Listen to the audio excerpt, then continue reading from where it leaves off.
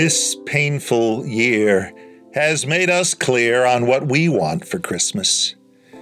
Though Lexus and Mercedes-Benz are sure we want a gleaming ride with giant ribbons on the roof, we have no miles we want to drive. The ads all tease us with dark fantasies on Amazon or Netflix, but we still have our darkness to get through. The tech toys that we bought for sport have only one compelling use this year. We want each other more than gifts. We want the long and lingering embrace of 2-year-olds who won't let go. The bear hug from a distant friend. The real gatherings of real folk around a tree, a table, or a fire. We want the laughter never muted. Carols sung by families on nights no longer silent.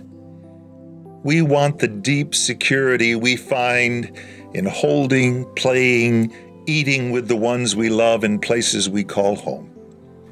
So Christ came down because he couldn't bear the breach of space, the distance numbered in light years, the loving words half understood. He came to us in helplessness so we might know he needed love, our love, the warmth for which he fashioned us.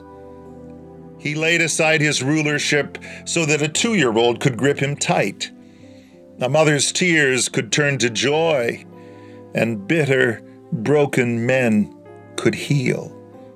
He came to make the lepers dance, to be the face the blind first saw, to hear the deaf sing harmony. His joy is us. We are the only gift he wants.